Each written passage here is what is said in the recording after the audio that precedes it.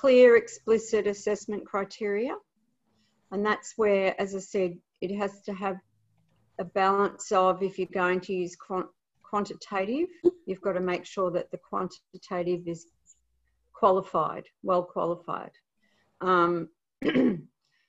It be scored or marked in a transparent way, and similar in language and style. So, you know, you want to use the same language, the same terminologies that VCAR are using, right from the get-go, so the students get really used to that language and what it means, what the directions for the tasks are, everything, so that it's all aligning and the students feel comfortable with it.